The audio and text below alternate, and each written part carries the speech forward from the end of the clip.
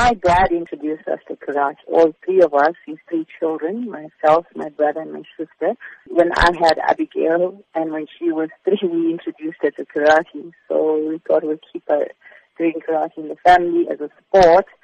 Karate has definitely helped her at school, because when she was in primary school, she was actually bullied by some boys, and she actually used karate in this instance to actually defend herself. And ever since, she hasn't been bullied at school, so it really helped her. And she's very shy. Karate has really helped her improve confidence level and boldness and courage. So, of course, she's used her talent then to progress through to number 1 in her division in South Africa.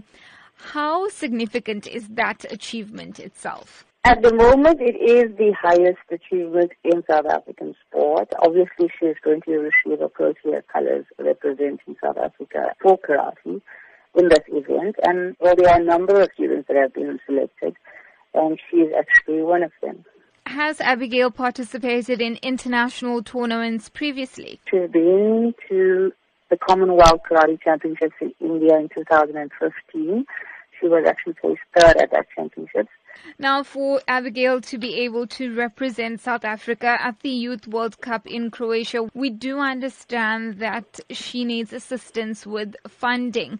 Take us through her exact requirements. 25 to 30,000 rand, which includes the airfare, the meals provided, the training camp fees, and the tournament entry fees. But unfortunately, karate is not a sport that is funded, by businesses and things like that. So the onus is on the parents to actually get the funding for the athletes to go overseas and to compete at such high levels. And for them, this is an experience, and for them, this is an exposure. So every parent would like for their kids to actually, compete at an international level. We have actually got until the end of May to come up with the finances to send Abigail to Croatia.